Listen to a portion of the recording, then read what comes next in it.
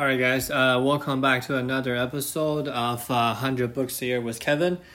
Today is a good day. We're finally finished talking about the fifth agreement of the book. We're going to talk about the last one. This one is actually being added to the book, I think, in the later edition. In the beginning, it was the first four.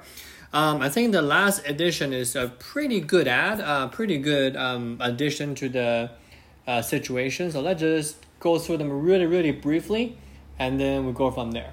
Okay, so the fifth agreement, okay, is be skeptical, but learn to listen. Okay, so you might say, why should we want to be skeptical? The reason that author argued that we need to be skeptical is because most of what you hear isn't true, right? We kind of talked about this in the previous episode about, don't really have assumptions made, right? Don't really have that type of a situation going on. And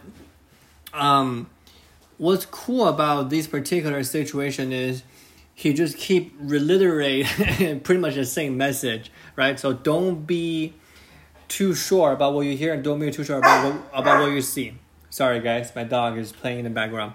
So we talk about symbols, right? So symbols are only the truths that we agree on, but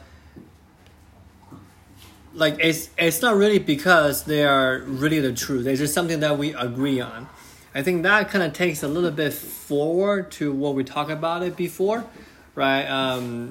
I think there are some situations where there's a universal agreement, but that is usually not the truth. But in a way, that's something that we also want to avoid as well. And the second piece, I think, is the key as well. It says learn to listen. So author mentioned that when you learn to listen, you understand that the meaning of the symbols people are using. So you're taking in information, and then I think the goal here is to do not cast judgment on this particular situation. And you need to understand their story. You need to understand their perceptions, and the communication also improves as well. So in the end, the author kind of elevated this whole idea of being skeptical as a masterful endgame, if you may, because it uses power of doubt to discern the truth. Right? Let me repeat that. It uses power of doubt to discern the truth.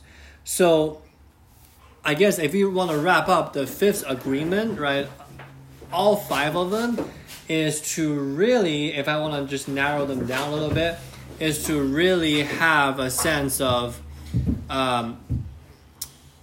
recognition, right, or awareness to the truth first and foremost. And after that, we really want to be thinking about is, okay, we need to make sure that we are skeptical of our outputs, of the information coming in, and most importantly, we need to listen to other people as well. So, okay, like I said, guys, it's going to be a quick podcast. We'll finish up the book. I'm actually pretty happy about it. I'm kind of getting tired of talking about this, and tomorrow we'll start a new book. Thank you all. Have a good day.